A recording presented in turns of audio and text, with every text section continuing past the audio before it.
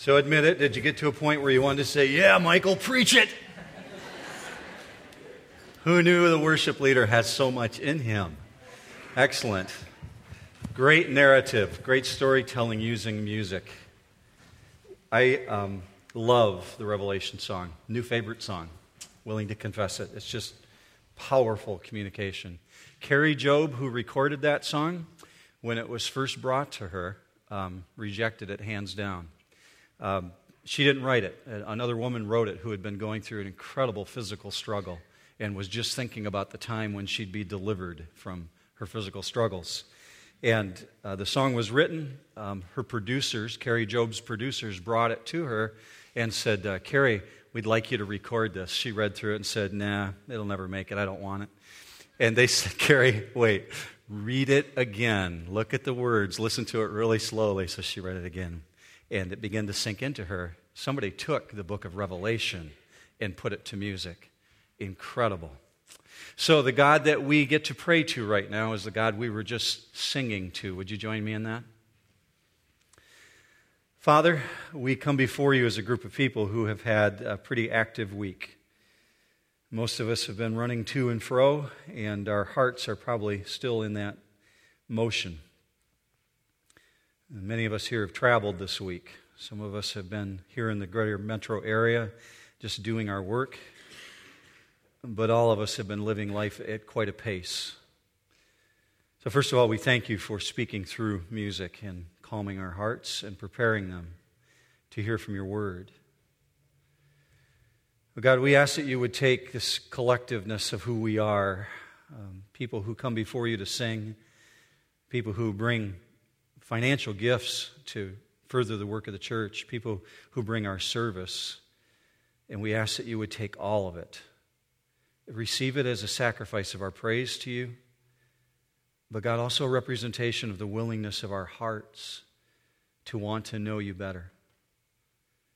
We really do desire to know your nature and character better, and so we spend time looking into your word, and I just ask, God, that for my brothers and sisters, your Holy Spirit would be at work and you would penetrate and speak through the text. Use it, Father. Use it for your glory and honor. It's in Jesus' name that we pray. Amen. Speaking of things being underestimated, I had a friend come out and repair an air conditioning unit for me last summer. It wasn't working well, and he specializes in that area. Known him for quite a few years, so he came out and serviced the unit. And while he was out, I was talking to him about his parents, because I'd known them for a while, and asked him how they were doing. And he said they just had the most amazing thing happen to them in the previous 6 months. About 1985, his parents had bought 10 acres piece of property in a fairly rural area, and not one that you would consider to be very prosperous. And his parents had bought the 10 acres intending to build on the property, to build a home, to raise their family in. Short story is that they didn't have enough money to build a house, and so the land sat vacant. They never were able to develop it. And so this land that sat vacant, eventually they got to the point, they thought, well, we should sell this. Because they had turned down in the economy, they really needed the cash. And so they took the 10 acres and put it on the market for $25,000, thinking it'll sell really fast, $2,500 an acre. Hard to find land at that price. Well, the people in the area where they lived, because it was such a depressed area, said to them, no way, it's not going to sell. You might as well just forget about it. They tried over the course of 2.5 years to sell this land, not even a phone call. They were getting pretty discouraged, but they decided to keep it on the market. Well, last spring, they get a knock at their door. Somebody did some research and found out who owned the property, didn't bother calling the number on the sign, just came to their house. And they were from a geological survey team and said to them, we represent a gas and oil industry, and we have discovered in this region there is oil to be pumped out of the ground. There aren't a whole lot of available plots, and your 10 acres would work perfect for us to put a pumper on it. Would you be willing to do that? It's not open to negotiation. Here's our price in the contract. If you're not interested, we'll find someone else. Handed them the contract, and they offered them $30,000 a year for 30 years. Okay? They looked at the land as a piece of vacant land, worthless. We can't even unload it. 1 hour before. 1 hour after, the contract's in their hands, they're thinking, we got $1 million, yeah, excellent. New set of lenses that they're looking through. You're going to see in the text this morning that individuals looked at John the Baptist, John the Immerser, through a set of lenses that was inaccurate. They did not understand who he was. Jesus understood who John was. As a matter of fact, look with me up on the screen, Matthew 11:11, and you'll see what Jesus had to say about John the Baptist. Truly, I say to you, among those born of women, there has not arisen anyone greater than John the Baptist. Now, if God says that, you want to pay very close attention, don't you? If God says someone is great, not only great, greater than anyone else who'd ever lived up to that point in time, you're going to really focus in on that. So we're teaching through the book of John. If you're new to New Hope, we're working through the Gospel of John, written by a disciple, a follower of Jesus. And this morning, he writes about John the Baptist, two different Johns. This John the Baptizer that Jesus says is the greatest ever, you'd have to say, why? Why would Jesus say this is the greatest man to have ever lived up to this point in time? Now think about who we're comparing him to. Moses, Adam, Elijah, Daniel. Let's step out of the Bible. Alexander the Great. Alexander the Great thought he was great. He really liked himself. He named himself, I'm the Great. But God said, there's one greater, John the Baptist. And you wouldn't look at him and think he's the greatest. As a matter of fact, the way he lived did not appear great at all. He's great because God chose him for an assignment. A very specific assignment that at that point in human history had never happened before.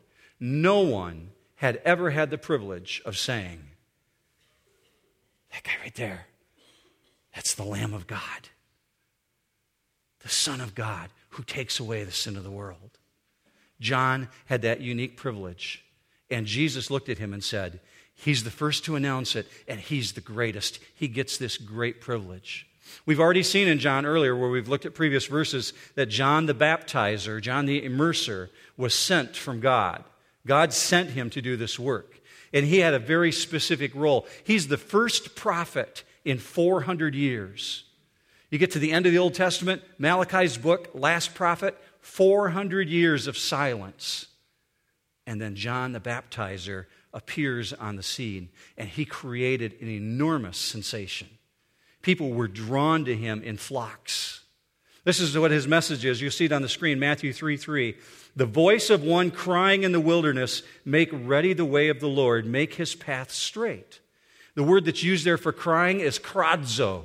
Greek word, this is what it literally means, as a raven or scream, to call aloud, to shriek. I had a crow as a child, a pet crow. My mom named him Jimmy. Jimmy the crow would follow me. He followed me to school. He'd follow me home. He croaked all the time. It drove me crazy. This bird was loud. You ever listen to a crow? This bird followed me to school one day. My teacher opened up the classroom window. She said, isn't that cute, kids? We have a crow out on the windowsill. She didn't know that Jimmy was my pet and wanted to be with me. He flew in and landed on my desk. He's croaking loudly. So the teacher's freaking out trying to chase him back out. That has nothing to do with the message, but crows, ravens are loud. So John's out in the wilderness croaking. Prepare the way of the Lord. Make his path straight. And this had an enormous impact on people. I'll tell you why in just a few minutes, but look with me on the screen about the response of the people. Mark 1:4. John the Baptist appeared in the wilderness preaching a baptism of repentance for the forgiveness of sins. And all the country of Judea was going out to him, and all the people of Jerusalem. And they were being baptized by him in the Jordan River, confessing their sins. So he's got a very specific role. His role is to prepare the hearts of the people for the arrival of the Messiah. And this is their response. Look with me on the screen, Matthew 3:1. Now in the days of John the Baptist came, preaching in the wilderness of Judea, saying, repent, for the kingdom of heaven is at hand. So this is freaking out the religious leaders. People are responding and coming out to him. They're hearing what he has to say, and they're coming in enormously large groups. So this is perplexing to the religious leaders of the time. They're trying to figure out what's going on. Now, before we get too far ahead in this little story, let's go back to the arrival of John the Baptist. When he arrived on the scene, when he was but a baby, before he was even conceived, Zacharias, his father, was told, "You're going to have a son in your old age." Zacharias didn't believe him. God shut his mouth up for 9 months just to prove to him that he's God, and so he's made him be quiet. Okay, John, you don't believe me? I'll just silence you. And then when your son is born, Zacharias, when your son is born, you're going to name him John. So all that happened, and this angel who spoke to him specifically said some characteristic things about what John would be like. He was told that John would be one who would be powerful in his speaking. We didn't know at that time, if you read in Luke chapter 1, that God was going to send him out into the desert as a teenager.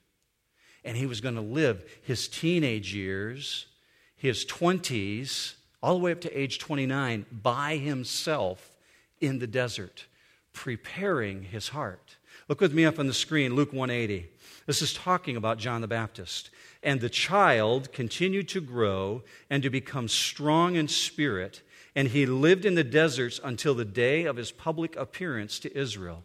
So apparently, sometime before his bar mitzvah in the Jewish family, before he reaches the age of 13, he understands that he's set apart.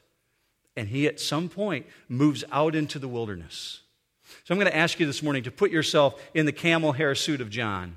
Just cloak yourself in it mentally and see what it feels like to wear animal clothing. Okay, he wears camel hair clothing. He's got a leather belt girded around his waist. And for lunch, he eats locust. And for supper, he eats locust. And for breakfast, he eats locust. And for a midnight snack, locust. That's what God gave him. That's what he nourishes himself on. So can you imagine, first of all, that setting? You've been set apart, John. You've been chosen by God. But by the way, you're going to be living in the wilderness eating locusts your entire life.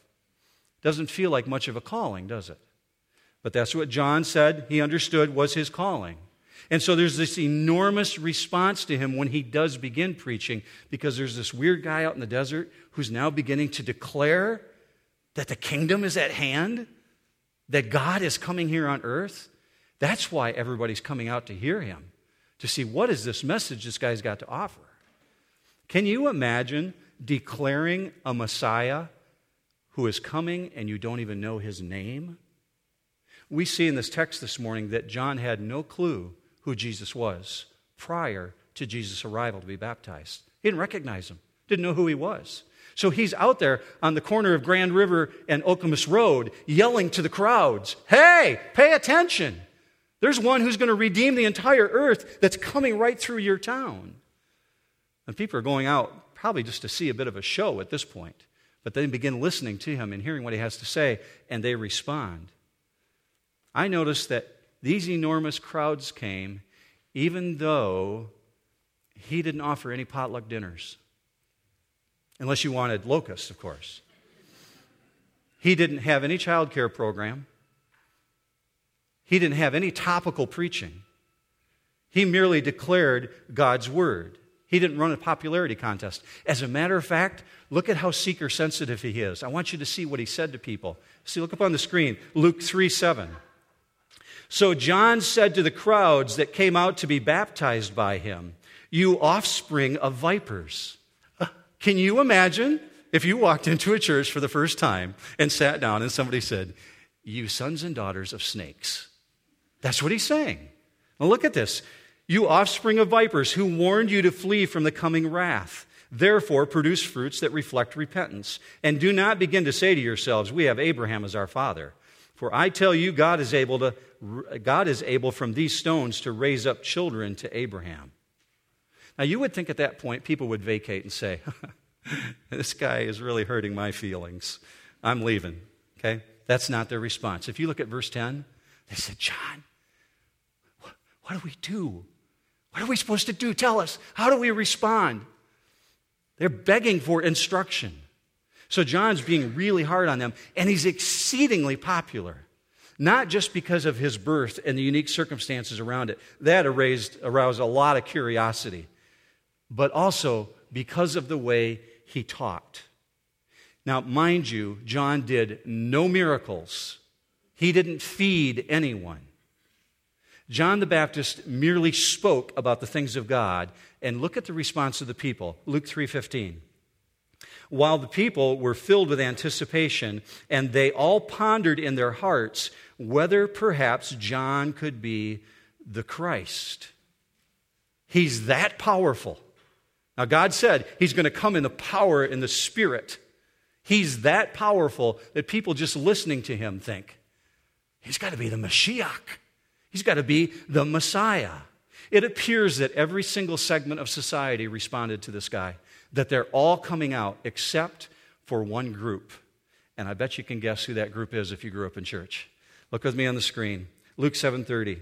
However, the Pharisees and the experts in religious law rejected God's purpose for themselves because they had not been baptized by John. Okay, that sets the framework for you so you really understand verse 19 where we're going. So if you got your Bibles with you, turn to John 1:19 this morning. If you're new to New Hope, you'll find Bibles in the pew racks right in front of you. And they're there for your benefit. If you don't own a Bible, we'd love for you to take one of those with you when you leave today so that you have your own copy of God's Word. Really want you to have that in your hands. It'll also be up on the screen. John 1:19. This is the testimony of John when the Jews sent to him priests and Levites from Jerusalem to ask him, "Who are you?" And he confessed and did not deny, but confessed, "I am not the Christ." I told you last week that John the disciple uses lots of legal terms, like in a courtroom setting. Well, here's one of them, the word testimony. It's the word martyria. And the word martyria is literally a courtroom, a legal term. Look at the definition for it. Evidence given judicially, a record, a report, or a witness. So John is saying, this is my courtroom testimony. These are the things that we actually saw. The Jews sent priests and Levites to him. So the Jews, in this context, are religious authorities. They're the ones who are in charge. We're not talking about the nation of Israel. The Jews is merely a term meaning those who have control or authority. And here's what they fear. They fear an uprising. They fear that there's so many people coming out to this guy, this freak out in the desert, that the Romans are going to get upset with them and they're going to crush a rebellion.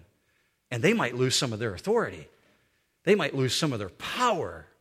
So the Jews who are in power send a delegation out to investigate. And you notice they don't come personally. They're too good. So they send out this delegation, some underlings to investigate. They don't want to acknowledge John's importance, so they send out this investigative crew. So they're sending John a signal. We're in power.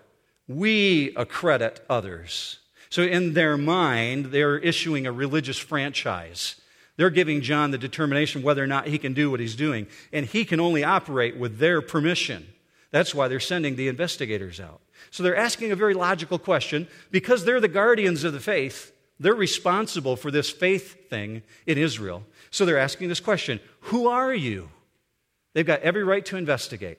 And their investigation is, we want to know, is he the promised Messiah? Was he the prophet Elijah? That's what they want to know also. You'll see that question come out in just a minute. Are you the Messiah? Or if you're not the Messiah, are you Elijah? Because there was this prophecy from the Old Testament that said, just before the arrival of the Messiah, that Elijah would come back. Look with me up on the screen, Malachi 4:5. Behold, I will send you Elijah the prophet before the coming of the great and dreadful day of the Lord.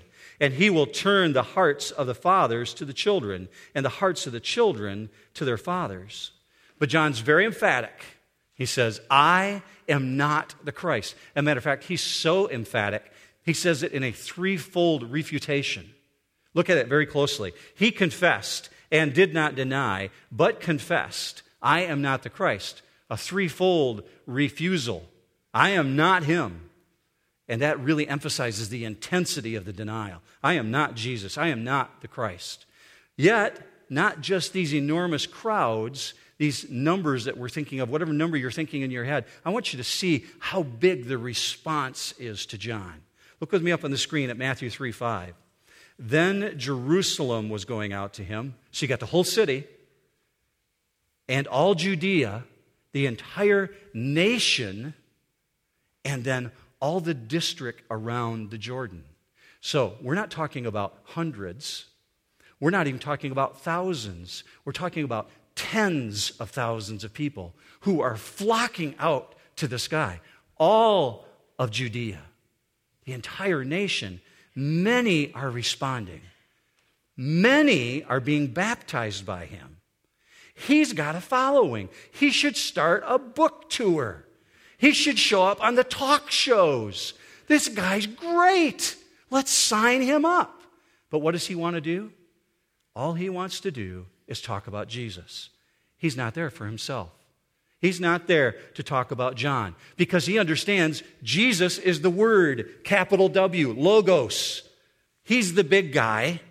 I'm just a voice. I'm just a voice of one in the wilderness. I'm nothing. So verse 21, they asked him, "What then? Are you Elijah?" And he said, "I am not." "Are you the prophet?" And he answered, "No." Then they said to him, "Who are you, so that we may give an answer to those who sent us? What do you say about yourself?" Are you Elijah? Now, that's kind of a strange question, isn't it? Why is this so strange? First of all, this really poses a significant problem because Jesus has said John is Elijah. Yet John says, "I'm not Elijah." As a matter of fact, the angel who visited Zacharias, John's dad, said, he's coming in the spirit of Elijah. Look with me up on the screen, Luke 1:15. This is an angel talking to John the Baptist's dad. "For he will be great before the Lord," verse 17, "and he will go before the Lord in the spirit and power of Elijah, to turn the hearts of the fathers back to their children and the disobedient to the wisdom of the just, to make ready for the Lord a people prepared for him." Now, if you grew up in church, you understand that the prophet Elijah, when he left earth, was not as a dead man. God took him to heaven, caught him away. And so the Jews had this strong belief that when Elijah would come back because of that prophecy, he would come back in bodily form, that he was going to physically be on the earth. And so they expected Elijah to be there again, and that's why they're saying, "Are you Elijah?" Do you know that even today at Passover time, Jewish families, when they set the table for Passover dinner, they leave an empty chair at the table, and they set a dinner plate and forks for the potential of the arrival of Elijah? Every Jewish family, every time they practice Passover Seder, the Passover dinner, they leave an empty chair at the table because they expect Elijah to come back again, and they want to be ready. And so John not only speaks like Elijah, he talks like Elijah, he looks like Elijah. Look with me on the screen, Mark 1:6. "John was clothed with camel's hair and wore a leather belt around his waist." John also called for repentance out in the desert. Elijah did the same thing. So it's very logical. So how can John say he's not Elijah when Jesus says he is? Look with me on the screen. Matthew 11:14. This is Jesus speaking. "John himself is Elijah who is to come." Now, you don't want to go against what God said. So how is John taking on this cloak of, "I'm not Elijah the prophet"? I found this very fascinating, really, really good quote from a man who's a theologian by the name of Leon Morris, who was looking at this passage. I wish I could claim it my own, but this is Leon. This is great insight. "No man is what he is in his own eyes. He really is only as he is known to God. At a later time, Jesus equated John with Elijah of Malachi's prophecy, but that does not carry with it the implication that John himself was aware of the true position. Jesus confers on John his true significance." Isn't that good? That's great. No man is what he himself thinks he is. He is only what Jesus knows him to be. So men, when God says you're sons of God, you're really sons of God. Ladies, when God says you're daughters of the King, you really are daughters of the King. Young men, when God says you're a warrior for the kingdom, you are a warrior for the kingdom. Jesus confers upon you your true significance. So just because John didn't recognize that he was in the spirit and the power of Elijah doesn't mean that he wasn't. So we would say John is not the physical Elijah, because that has totally different implications. But he came in the spirit and the power of Elijah, like the angel said to Zacharias. So when Jesus said to his disciples, John is the Elijah who was to come, he also says next, if you will accept it. Meaning he's there in the spirit. He's a kind of Elijah. He comes in that power. So they've got their checkboard out now. These guys are their delegation. They're coming there and saying, oh, wait now. Okay, you're not the Messiah? Check. You're not Elijah? Check. Okay, are you the prophet? Oh, who's the prophet? Well, back when Moses was alive, Moses understood from a revelation from God that God was going to bring another powerful prophet in the land again. This is where it comes from, actually, Deuteronomy 18:15. You'll see it on the screen. The Lord your God will raise up for you a prophet like me, meaning like Moses, from your midst, from your brethren. Him you shall hear. Now, verse 18, this is God talking. I will raise up for them a prophet like you from among their brethren, and will put my words in his mouth, and he shall speak to them all that I command him. Now, among the Jews, ancient Jews, there was no agreement whatsoever about who this prophet would be. Some thought he would be the forerunner of the Messiah. Some thought he would actually be the Messiah. They didn't understand, and so they had all these different emotions tied up around who is the prophet. This delegation now is becoming really concerned because now they've asked him, are you the Christ? No. Are you Elijah? No. Are you the Messiah? No. So they're asking for his credentials, and they've got to return with a report. And they can't return with a report because John's no help whatsoever. Their checklist is empty. And so they really start pushing him. They're tired of playing 20 questions with him. And now they're out of options. And so they say, who are you then? Answer us. We've got to take back an answer to those who sent us. Will you give us some information? And his response is, I'll tell you, but you won't like it. Look at his response. Verse 23. He said, I'm a voice of one crying in the wilderness. Make straight the way of the Lord, as Isaiah the prophet said. Now that is not what they expected to hear. No way. Because what he did, as someone who was incredibly popular with tens of thousands of people surrounding him, he's saying, I'm nothing. I'm just a voice. Incredible humility. And he's downplaying his own prominence. He's a voice with an incredible message, though. Prepare the way of the Lord. This is more than just a humble confession here. This is way more. This is an Old Testament prophecy. And I want you to understand the context and how this is used. First of all, when you see up in verse 23 where it says, the Lord, if in your Bible it's accurate, it should be capital L, capital O, capital R, capital D. That's a substitution for YHWH, the name that was unpronounceable among the Hebrews. They would not say the name Yahovah. So they pulled out all the vowels and they only put in YHWH. The English translation for that, because of the German Bible and the way that it was translated, is the Lord. But it's capital L, capital O, capital R, capital D. So people understood that John was referring to the God of the universe. He's speaking of the name unmentionable. He's taking us back to Isaiah. So John takes them back by making this quote, I'm a voice of one crying in the wilderness. And immediately these very religious people understand what he's doing. He's quoting the Old Testament. He's quoting the most revered prophet, Isaiah. So here's the actual quote up on the screen, Isaiah 43. I want you to see this from Isaiah himself.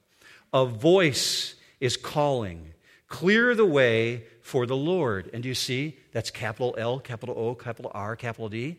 That should say, clear the way for Yahovah, the God of wonders. He's coming here. So let me finish this. For the Lord in the wilderness, make smooth in the desert a highway for our God. Let every valley be lifted up, and every mountain and hill be made low.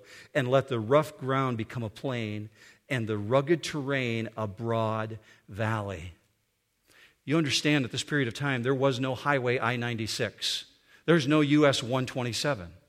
So kings, in advance of their travels, moving from one city to another city, would send out an advance team, not a team of security guards, a team of highway repairmen, people who would throw the stones out of the path, who would fill in the ruts, people who would take the high places and make them low, and the low places and make them high, and make a broad plain so that when he went by in his chariot, the king's riding on a smooth surface, because he's really important.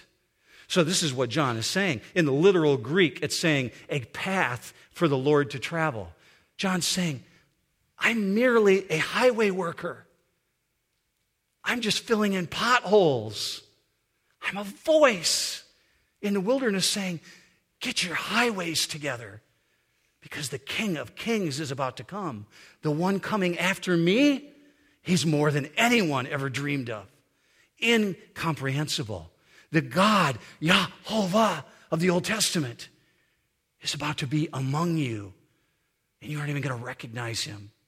Look with me at verse 24. Now they had been sent from the Pharisees. Well, that helps us understand verse 19, where it said the Jews sent them out.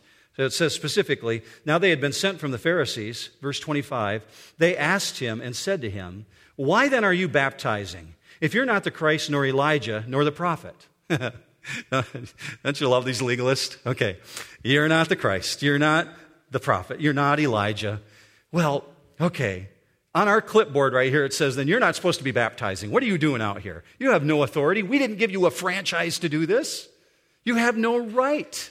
So they're sent from the Pharisees, and they want to know this question, because this is the other purpose for their visit. This is the other reason that they came out, because there's far more going on here than what appears on the surface. The Pharisees' question is a challenge, and they're challenging his authority. You understand that baptism is not new. It didn't just start at the time of Christ. Baptism goes way back before the time of Jesus. Jesus took what baptism was and said, you baptize people because it has a significant meaning. And these individuals understood what that significant meaning was. When Jews at this period of time would baptize someone, they would only baptize Gentiles, people who were non-Jewish, who wanted to become Jewish, people who were Gentiles living in sin, who wanted to leave their former life behind and become a follower of Judaism. So when Jews baptized someone, they're proselytes. They were baptizing individuals who were saying, I'm living in sin, but I want a brand new beginning, and this is my direction. And so the individuals here are watching this, and they understand John is baptizing Jews. Jews are not supposed to be living in sin. This was anathema to them. Look with me up on the screen. It's coming from Matthew and from Mark. All the people of Jerusalem were coming, and they were being baptized by him in the Jordan River, confessing their sins. These are not Gentiles being indicted. These are Jews who are saying, yeah, we're children of the covenant. We're sons and daughters of Abraham. But we've got to get our act together because the king is about to come. And many are believing John. Many are coming to him. And they're making this public expression of, we're living in sin and we want to turn. But the Pharisees viewed the Jews as already in God's kingdom because they're born Jews. You're already in. You don't need to be baptized. But John's saying, no, you guys got it wrong. We all have to get our hearts right. They're convinced being Jewish was enough by their heritage. John's saying it's a heart issue. And so what you see going on here is the religious system is under siege, and John is leading the charge to help people get their heart right. So pick it up with me at verse 26. This is where we're going to wrap it up today. John answered them saying, I baptize in water, but among you stands one whom you do not know. It is he who comes after me, the thong of whose sandal I am not worthy to untie. These things took place in Bethany, beyond the Jordan, where John was baptizing. Now, if you grew up in church, you're going to anticipate John's statement. John's statement is, I baptize in water. Well, if you've read Matthew, Mark, and Luke, you expect the next words to come out of his mouth to say, But the one that's coming next, he's going to baptize in the Holy Spirit. That isn't what he says here, is it? I baptize in water. Look what he's doing. He's taking the focus off himself, and he's pointing back to Jesus again. But among you stands one whom you do not know. It is he who comes after me, the thong of whose sandal I am not worthy to untie. See, John doesn't want to get into a debate about baptism. He's not interested in a debate about legalism. He's interested in pointing people to the King. Understand the significance of what he just said. Among rabbis, the disciples who followed them served their rabbis. As a matter of fact, John the Baptist is regarded as a rabbi. And so he's got a following of young men around him who are called his disciples. Disciples were permitted to serve their rabbi, to do things for them throughout the day. But there was one thing they were never allowed to do under Jewish law. They were never allowed to untie the sandals of their rabbi. That was reserved for the lowest of the lowest slaves, the one who would haul out your bedroom waste or your garbage. That was the one who was permitted to untie the sandals because the human foot was so dirty and stinky walking the desert streets. So the lowest of the lowest, and John is saying, it's so low, but I'm not even worthy to do that. He's so great. Matter of fact, look with me at this quote from a rabbi up on the screen. This is an ancient quote that was taken out of archaeology. A rabbinic saying, every service which a slave performs for his master shall a disciple do for his teacher, except the loosing of his sandal thong. And all the delegation wants to do is talk about the legalism of what he's doing. They're so interested in getting their clipboard filled out. They're missing entirely what's going on here. Yahovah is coming among them. And the message is very simple, John has. Get your hearts right, because the King is coming. He's about to enter your presence. I'd say that's where we're going to end today, because I've got like another 45 minutes worth of notes here, and I'm not going to do that to you, okay? So we'll jump back into it next week. But here's where I want to end. You've still got your notes if you picked them up this morning as you came in, the little white blanks. Hang on to those till next week, and you'll get to fill out the rest of the blanks there. But there's a part on those notes, those last 3 bullet points I want to go over with you right now just before I let you go. Here's the significance of what I see coming out of this text so far. John is an incredible model of humility and servanthood. He does not agonize at all over the fact that he can't become more prominent. You're going to really see that come out next week when his disciples leave him to go follow Jesus.